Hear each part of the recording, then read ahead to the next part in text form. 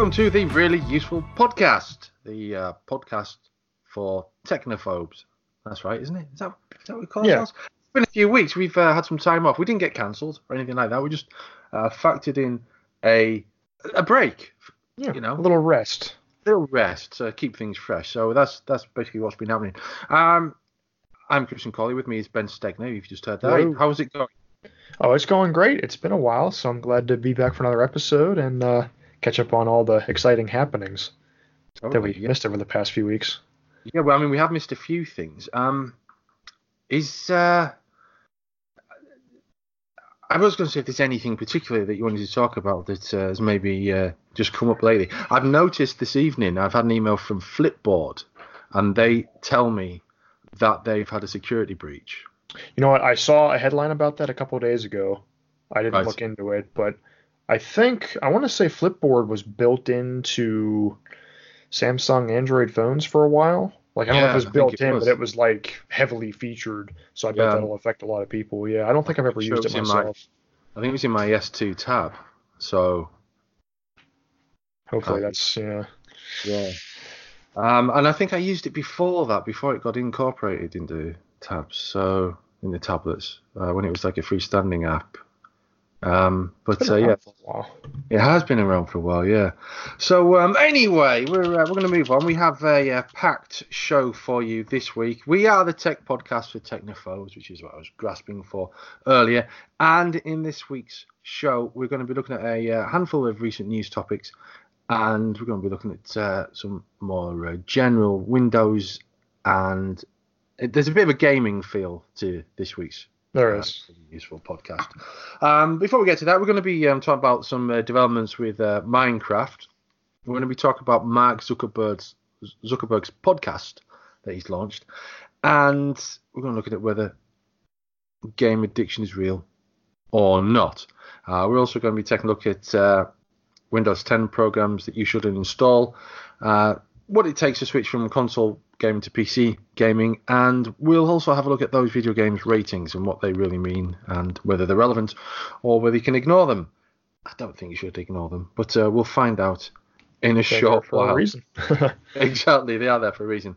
So, developments in the world of Minecraft. Minecraft itself is 10 years old. That's hard to believe. Isn't it just? Yeah. I was just the other day, I was in the shop, and my son wanted some Minecraft Lego with his pocket money, but he only had £6 pocket money, and Minecraft Lego was £12. So I always think that, like, once you start seeing a game, like, they're selling shirts and merchandise of it in like regular department stores, that's how you know a game has really hit it big time. Totally. Yeah, absolutely. I mean, my little boy's got there's a Minecraft book just over there on the sofa that he's been reading lately. That he's had for a while. He's been playing Minecraft itself longer than he's had the book, but I had a feeling being adept at Lego and some basic Lego games when he was younger, that he would grow to like Minecraft, and now he's reading at the right level for this Minecraft manual that he's got. So he's been flicking through that for the past few days and finding out a load of new tricks and building tips and everything. So, you know, I mean, he's 8 in later this month, and he's absolutely obsessed by Lego and Minecraft and Star Wars. So yeah, it all kind of fits together. Yeah, there's Lego Star Wars. So the Minecraft Classic has been announced. It's been free to play for a long time, but now you can play it in your browser. It is a very low-fi version of Minecraft, and I mean, you can play Minecraft on pretty much any device now, from Android phones to consoles to older consoles. So you can even play it on the Raspberry Pi, because it's packaged in the Raspberry Pi. It's everywhere, literally, and now it's in your browser. There is no escaping Minecraft. And it's kind of like a nostalgia trip too, because if you don't know, Minecraft has evolved quite a bit since it was initially released. It's kind of, it's been ported to all the consoles, and it's had all kinds of new features and extra content and new materials and stuff. So this is the classic version if you ever wanted to experience what it was like when it was a new indie game that was relatively unknown. It seems like they're trying to just keep, like they even said they leave all the bugs in this version. So it's the good old Minecraft that you might miss. Absolutely, and also, I mean, I did say Minecraft is now everywhere because there's more Minecraft news, isn't there? Because coming soon is Minecraft Earth. This could be big. This is take Minecraft and then take Pokemon Go and merge them together, and that's pretty much what you've got with Minecraft Earth. I mean, the trailer's jaw-dropping, really. It's not only in what it's promising, but also in its confidence. Yeah, I think now that we're a couple years out from Pokemon Go, I think that when that came out, a lot of people were like, "Oh, you're going to be able to, walk around and catch Pokemon." And I think it was kind of underwhelming when it first came out. I mean, I think people were so excited that you were finally going to be able to be a Pokemon trainer that kind of Yeah. ironed out the bumps. But I think a couple years later, to have this is pretty neat. I think it'll go well with Minecraft, and like we said, I mean everyone loves Minecraft. Like kids are super into it, so I think this could be the next Pokemon Go like phenomenon. Yeah. So Minecraft Earth basically places elements of Minecraft in the real world around you. You can check on with phones and tablets outdoors using augmented reality. And I mean, you've got to check out the trailer because the trailer is really, really good. And you've got the Minecraft on one hand, you've got the augmented reality on the other hand, and then just think about this. In the background, you've got Microsoft's pretty much unparalleled ability at data warehousing. Right, right. And the whole database is going to be driving all of this. This could be the biggest game out there. That is true. Within months. I didn't think about the fact that like having Microsoft behind it compared to like Pokemon Go that just has like a game development company. I didn't think about that. Yeah, it could. I mean, it might not happen, but the potential is there for this to be the biggest game ever. Even, if something, Minecraft's popular as it is, as I mentioned, Lego games, boxes on virtually every platform, going Minecraft Earth on pretty much any phone or. Well, it won't be any phone or tablet. Well, it'll be the most recent versions of iPhone and Android. But Sure. This could be huge. This could be huge. And being able to play Minecraft in real life wherever you go is Totally. quite the draw. Yeah. Yeah. And then I mean, there's the inevitable console VR version, isn't there? Yeah, I would think, but how would that really work? Because it wouldn't use the real world. Oh, I mean, just plain old Minecraft in VR, you mean? Yeah. Oh, okay. Yeah, I think you meant the augmented version of VR. Yeah, I think that would be a natural progression. Although I like that idea now as well. Actually, it's it's a Minecraft feature. Forget everything else. It's Minecraft. Do you know I've no idea how much this game's going to cost. But if it's on mobile, it's probably going to be either affordable or free with advertising or whatever. Sure. But I have for a long time, and I did warn you at the beginning, dear listener, that there might be a bit of video game talk in this edition of the Really Useful Podcast because video games is huge, and they're not for everyone, but there's all types of different games on different platforms. I've been playing Red Dead Redemption since December, I think, and I'm only 60% through it. Through the story or through like everything? Red Dead Redemption 2, beg your pardon, through the story, and okay. I've done my fair bit of hunting and exploring and things and failing in many ways. I've only found one set of dinosaur bones.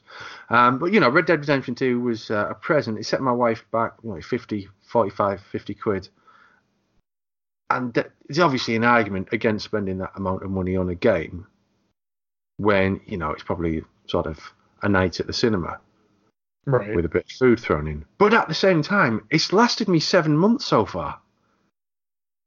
With that, yeah, I think a lot of the time, I think a lot of people when they look for a game review now, there's almost too much emphasis on that, like how much content you get for the price, because I'd rather have a game that's 10 hours that's really fun for 10 hours than a game that's drawn out. I'm not saying Red Dead's drawn out, but those like some of the Assassin's Creed games fall into that where it's just like copy and paste missions and stuff. So I think that just looking at price to value can be hard, but I mean, I feel the same way about like multiplayer games I've bought. I haven't been playing Overwatch as much, but I mean, I bought it 3 years ago, and I'm still playing it years later. And that's a pretty good value. Sure, definitely, yeah. I mean, it's a shame there isn't a better pricing around longevity for games. I think.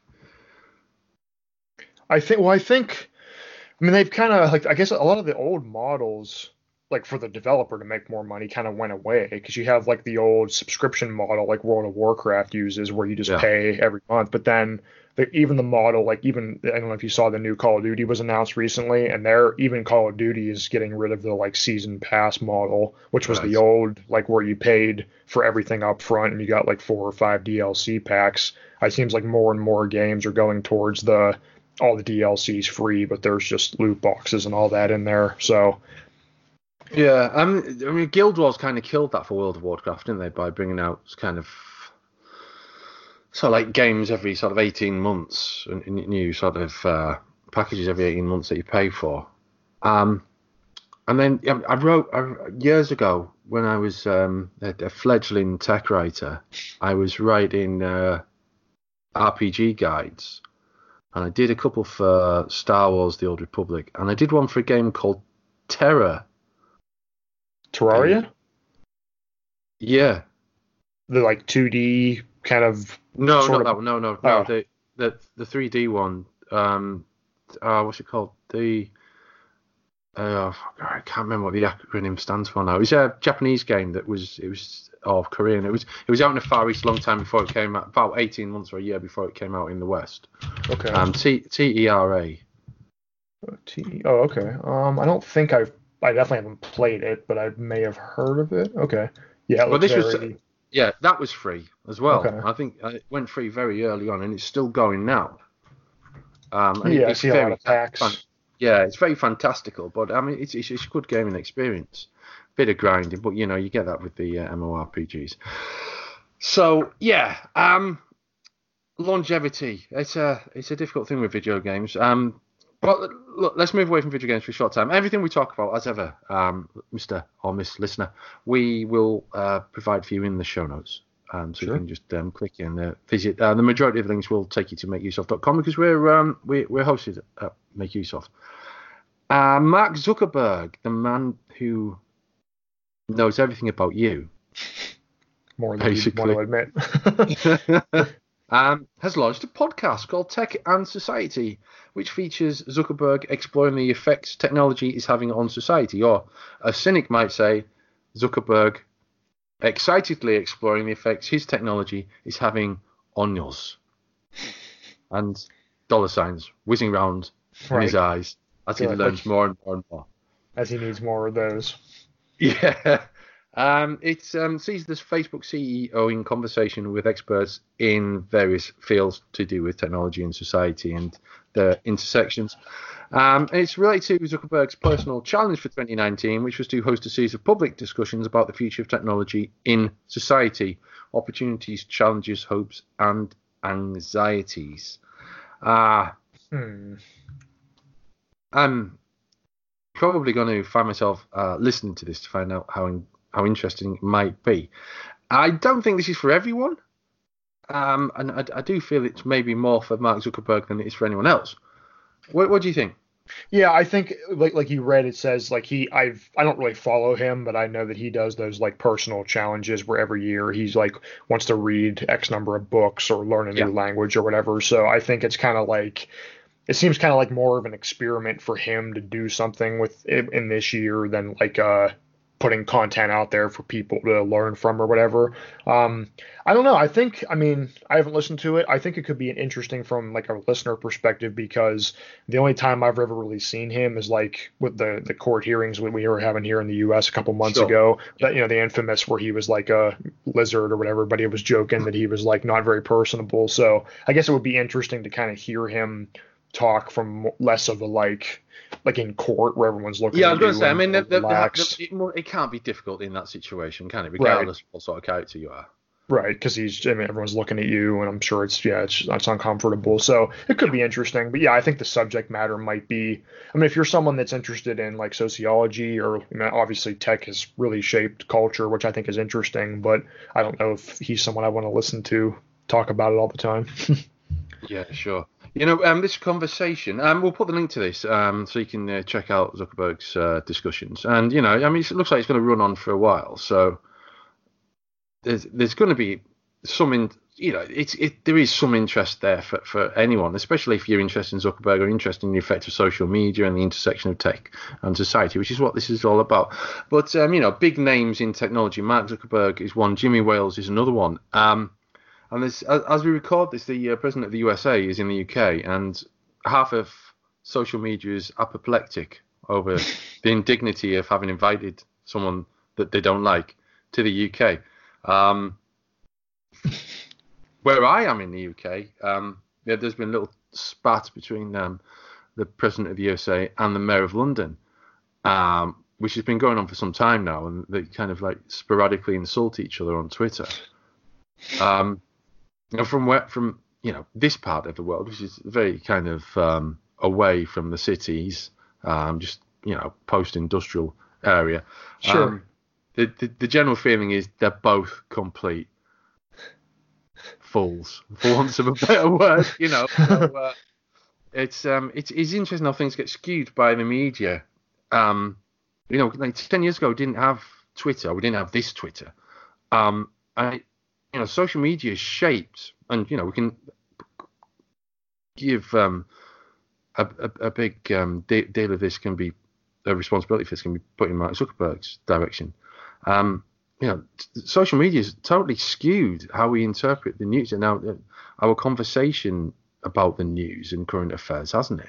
Yeah, I think I've been listening to different podcasts and things that have talked about this lately. How I think one of the things I've tended to notice, and even people looking back at like historical figures, a lot of the time, there's really this like, I don't know if social media has probably contributed to this. Like we see people a lot of time as like a holy saint or like the worst devil ever, like when there's someone, it's like if they did one bad thing, it's like they're horrible, evil, like instead of looking at people as like complicated beings who maybe they have good and bad, like even people, if we look back at history that we revere as heroes, I mean, they weren't perfect people, obviously, because no one is. So, but I think social media has kind of contributed to that because there's a lot of this, us versus them. And it's like, if you see a tweet from someone, you can put them into the category of, they don't agree with me, so they're evil, or they're on my side, so I like them, which I think that polarization it's affecting us looking back and probably looking forward too. It's probably, I imagine there's a degree of the lack of body language and non-verbal communication taken as possibly part of this. But I did mention Jimmy Wales earlier because he'd tweeted that he was leaving the country. Apparently he was in the UK. I didn't know this. He was leaving the country while Donald Trump was in the UK, which seems a bit extreme. He's just coincidentally booked his holiday at the same time. Who knows? Now then, let's move on. Video game addiction is real, says the World Health Organization. They've officially declared video game addiction as a disease. So if you feel like you or somebody you know plays video games for too long and too often, then there could be there's a recognized medical disorder that covers you. It's my word, the International Classification of Diseases. I haven't seen that for a long time. That's like a multi-volume collection. Like each volume is like this thick. Some light reading. So when you need to fall asleep. Wow. So gaming disorder has been included for the first time in the ICD-11. What do you think of this? Well, You've been gaming a lot. I like to play games, so I try not to like approach something like this and just be like, oh, it's nonsense. Because I'm interested in it. I think one of the things that I would find interesting about the people to ask, if I could, about the people that decided this, I wonder how much like the changing of the landscape of what games are and what they offer has affected this, like we were just talking about. Yeah. I think we've talked about this on past episodes too. Like in the past, when games were shorter or really, really difficult because they were short, back in the NES days, it was probably harder to get addicted to games because, you tried 10 times, you couldn't beat the level, so you just gave up. Whereas now, multiplayer online never ends. There's like huge games you can play for 100 hours and not even see everything in. So I'm curious. I mean, I would think that would affect it, but I'm wondering how they like drew the line. Like it's finally time to define this. I guess my worry, I mean, it says there's like specific language here You give priority to gaming to the extent that Yeah. it takes precedence over other life interests. I mean, I've never had an issue with that. My only worry would be that it's not like, oh, you're addicted to games because you played for whatever on a Saturday or whatever. I would just hope that they wouldn't misclassify people. But yeah, I think it can. I mean, like anything else, if it keeps you from eating or seeing people or doing your job, it's Yeah. pretty serious. I think it doesn't have to be. I mean, addiction can come in many different forms, and I mean, I've probably been addicted to some games in the past rather than it being a general video game addiction. There was a time when, sort of 20 odd years ago, I would play nothing but Championship Manager, which is a soccer management game, which is now called Football Manager.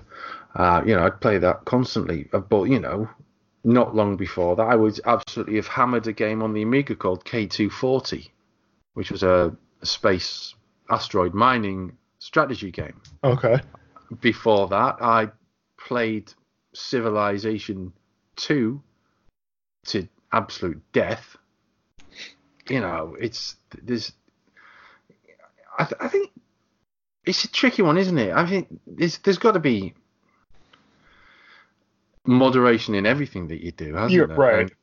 And, if you speaking as someone who's had periods of life where I'm not really wanting to engage with the outside world, I'm not sure if it's video games are addicting. I think maybe they give an excuse in many cases to avoiding contact. I think something else too, like you always see these like memes or whatever, where people are like, you tell me that I like that playing games is bad, where you like to watch Netflix or whatever. So I mean, it can really be anything. I think that, not going out for weeks because you're watching too many shows or whatever is pretty similar. But yeah, I think it's probably easier to use playing a game as an excuse to not do whatever social activity than some other stuff maybe. Yeah, I agree. And I agree. I wrote a post a couple months ago about ways that games are addicting. Won't get too into it, but I mean, I just talked about how like games have feedback loops. So when you accomplish something, it makes you feel good and you want to accomplish more. Sure. And like with other stuff we talked about, how multiplayer games just go on, and so yeah, I think a lot of that is how games have grown. So I think it's like anything. It's people with certain personalities are probably more prone to any kind of addiction than others. Some people never have a problem with it. Yeah, I'd agree with that. A few years ago, I was a very passionate Doctor Who fan, whereas these days, there's only so many hours in the day. So now I'm kind of a very passionate fan of my children, I suppose. That's right. Supplanted that one. So we'll move on. We're going to give you some useful tips now on Windows 10. Ben, you're the brains behind this one. I did. I put an update into this one recently. So yeah. So I won't go through them all, of course, because that's too long. But basically, there are some programs, Windows programs. Some of them are pre-installed. Other ones are just popular apps that you might have installed just because you figured that you need them or because a friend told you about it or whatever. But you really don't need them. Some are just unnecessary and some are more dangerous or outdated. I'll hit a couple of the highlights here. One of them is Apple's QuickTime.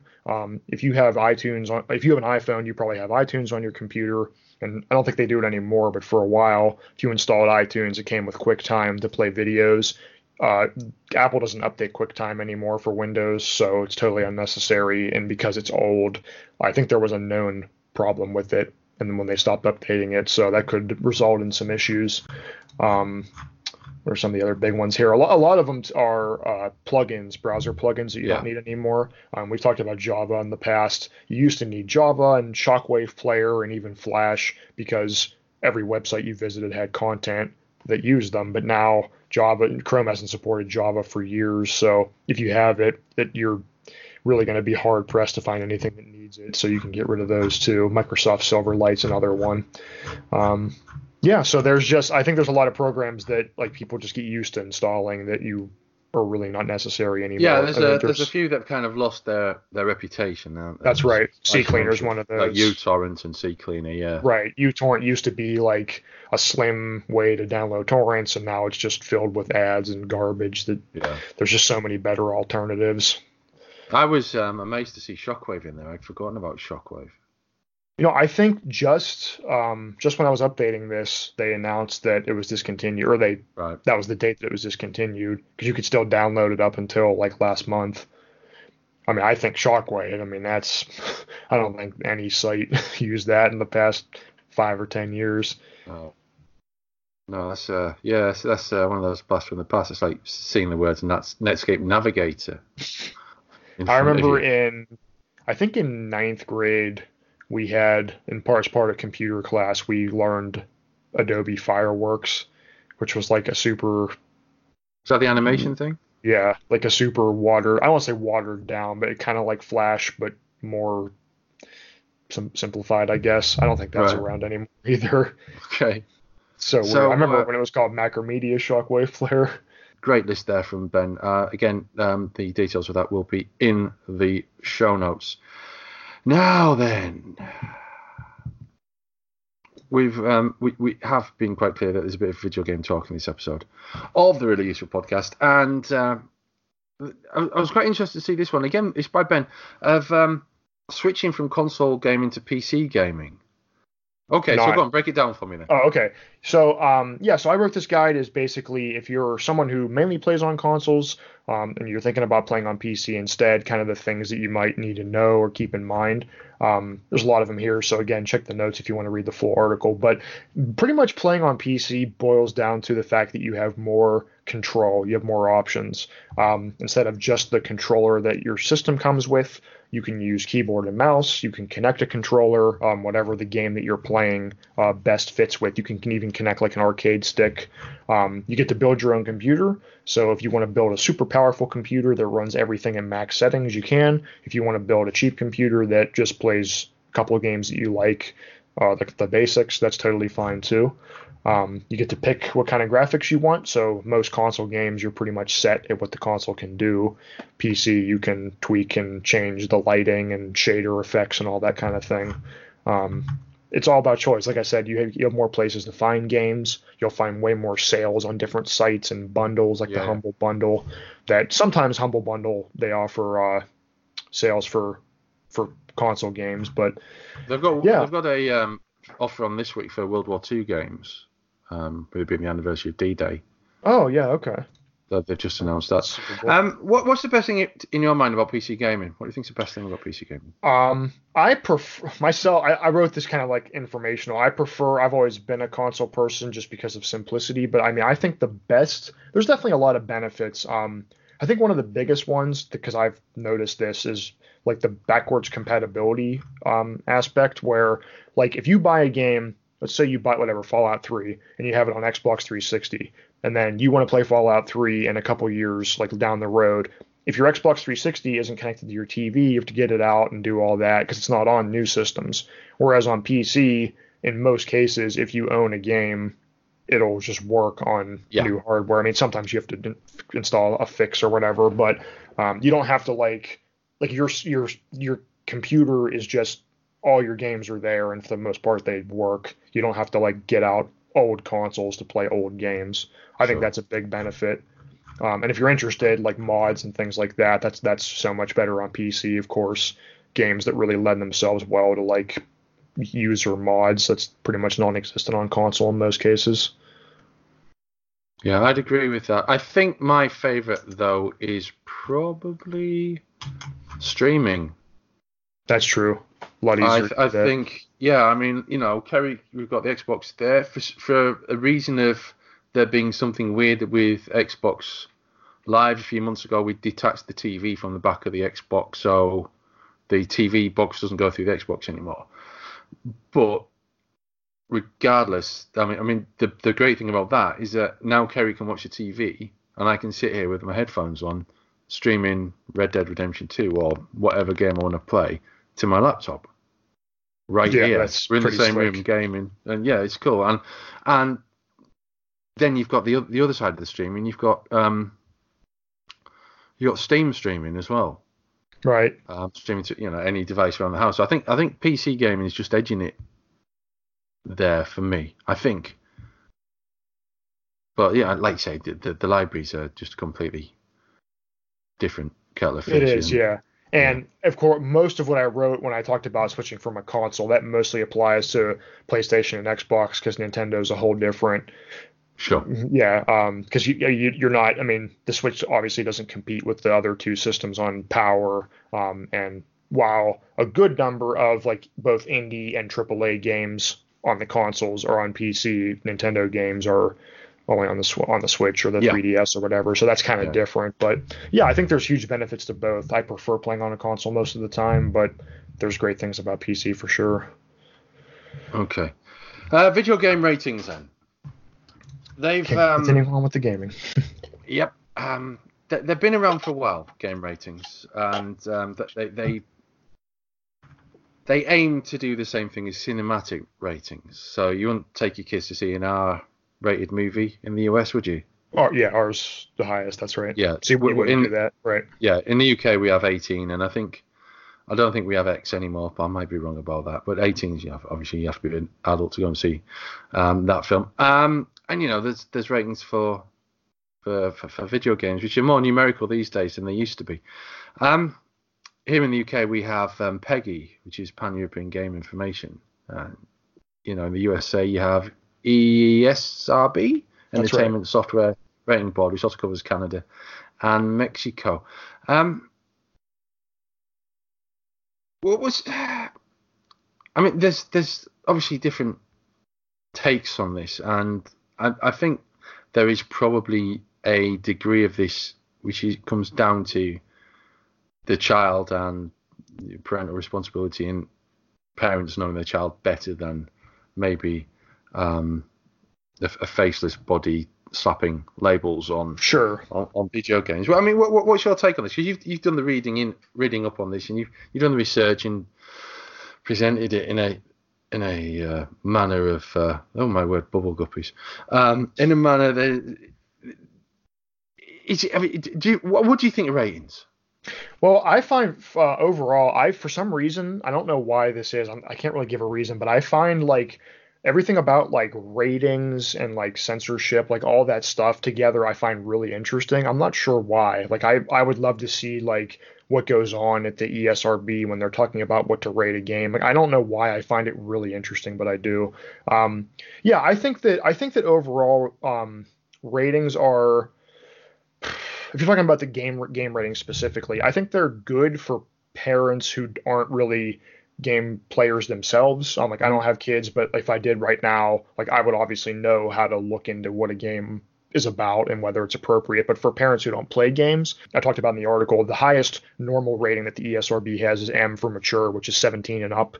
There's also an adults only rating, which is AO. But the problem is that rating is basically like a lame duck because publishers won't take games rated AO. The main console manufacturers won't take games rated AO, and they won't sell them in stores. So it's basically pointless. So M is the highest rating.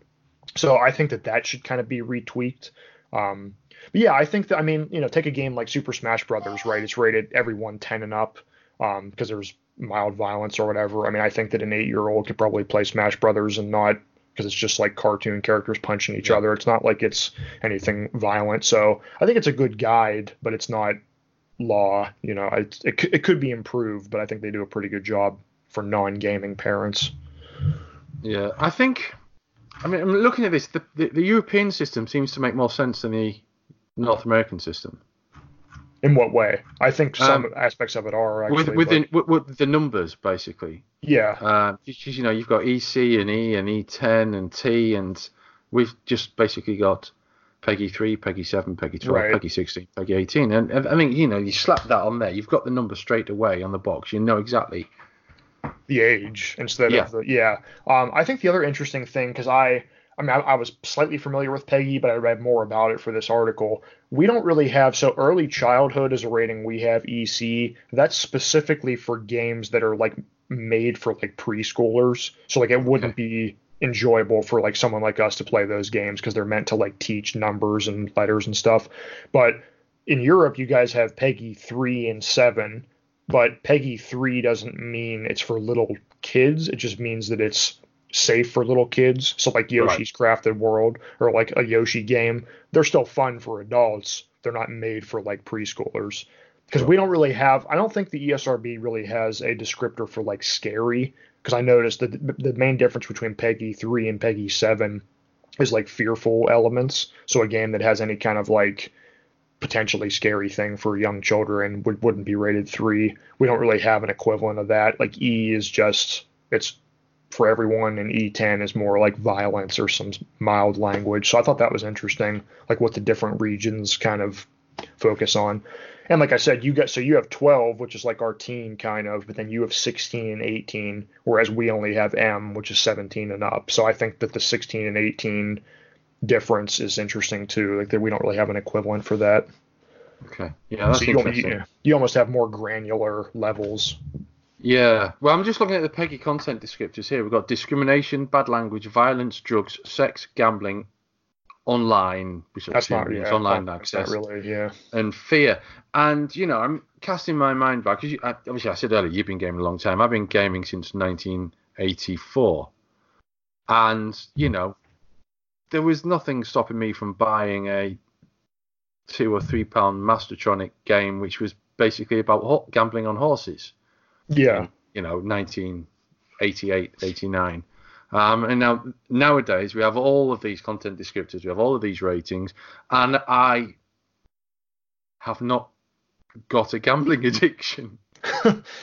Yeah, So I think that like I mean it's funny too how like culture is changing. I don't know about in the UK, but like with like smoking here, like I remember when I was a kid, I still remember like smoking and non-smoking sections in restaurants and stuff, yeah, to where like it wasn't really, it was more acceptable like in public areas, but it wasn't like totally banned. Like it's pretty much banned in public areas now. Like I'm yeah, like in video games now, there's a descriptor that says like depiction of smoking. Well, like that was never that wouldn't have been on a game case in the yeah, 90s, which I think is interesting. But yeah, I think when you said about like older games, like there were no ratings, it was just like a free for all. I think it's interesting because with the ESRB specifically, in '94 there was a hearing in the courts here about how games were getting increasingly violent, mainly because of Mortal Kombat. So it was like as games got more realistic, that's when they thought that yeah. we need a rating system. But yeah, with gambling, you're right. I mean, even primitive games could have gambling elements. Yeah, I mean, there's a lot of things like that. I mean, there was a guy called Leisure Suit Larry, wasn't there, Yeah. a while ago? It was a risque collection of games. There was violent games going around. There was Operation Wolf, which, that was quite a violent game for its time. I think with Mortal Kombat was the first one to use motion capture, wasn't it? I don't know if it was a first game ever, but that wouldn't surprise me. It was notable for that. Yeah, certainly, yeah, it was notable for Right. that. So I think that's And probably what pushed that along a bit. yeah, and I think the other interesting thing about that too, about the system in the past, when Sega and Nintendo were the two big players, because before there was an age rating, there wasn't this idea that like some games were more appropriate for older people and younger, because Sega had their own rating system, but Nintendo had just like a blanket level of like family friendly. So it was like if your game is on our system, it needs to meet this criteria. So there wasn't like levels of explicit content or whatever, which is why famously Mortal Kombat on Genesis had the full violence, and on Super Nintendo it was toned down heavily. So Yeah, I think as a European, um, and more influenced by the Peggy side of things, sure, I would sure. like more control over these ratings, in terms of online games and Facebook games and those kind of things. Specifically, things that say this is full of adverts, or it's just another bloody Duel game. Just Yeah, as simple as Duels. yeah, right. Something I think Peggy and the ESRB have both started labeling in-game purchases, so it Yeah, tells you when there's which, but that doesn't really. I mean, when I see in-game purchases, I just assume that it's full of nonsense. But I mean, that could be just a few pieces of legitimate DLC or whatever. But I agree. Yeah, they both say that the rating systems that they don't tell you the age level of someone who should play them, like the skill level. It's just it's just the content level. So yeah. A little bit facetious there, but dual games, they do get my goat. It's so easy to make them. It's just Well, exactly. It's no wonder you see them all over the place. Yeah, I mean there are some good dual games. There's a Doctor Who dual game called Doctor Who Legacy, which is more of a strategic aspect of it. There's the dual portions kind of enables weaponry to then use against aliens. Okay. Vaguely, it's strategic, but it's more of an interesting approach to dual games than most that you come across. But I think it's good to end on dual games because I think that's probably what most technophobes will be familiar with. Sure. On their phones or on social networks, dual games. It's the Really Useful Podcast. This is our back for our third run. This is the first episode of the third season, and I'm Christian Colley. That's Ben Stegner, who you've been listening to there. And big thanks to the guys at Make Use Of for hosting the Really Useful Podcast, the tech podcast for technophobes. Get in touch with us with any questions you might have about doing something or about anything that we've spoken about. You can leave us comments on Facebook or on Twitter or below this podcast on makeuseof.com. And if you could leave us a rating on iTunes, that would be awesome as well. That'd be really helpful. Thanks very much. We'll be back next week, continuing this run of episodes, and look out for some more special episodes where we speak about a particular topic. Until next time, it's goodbye from us.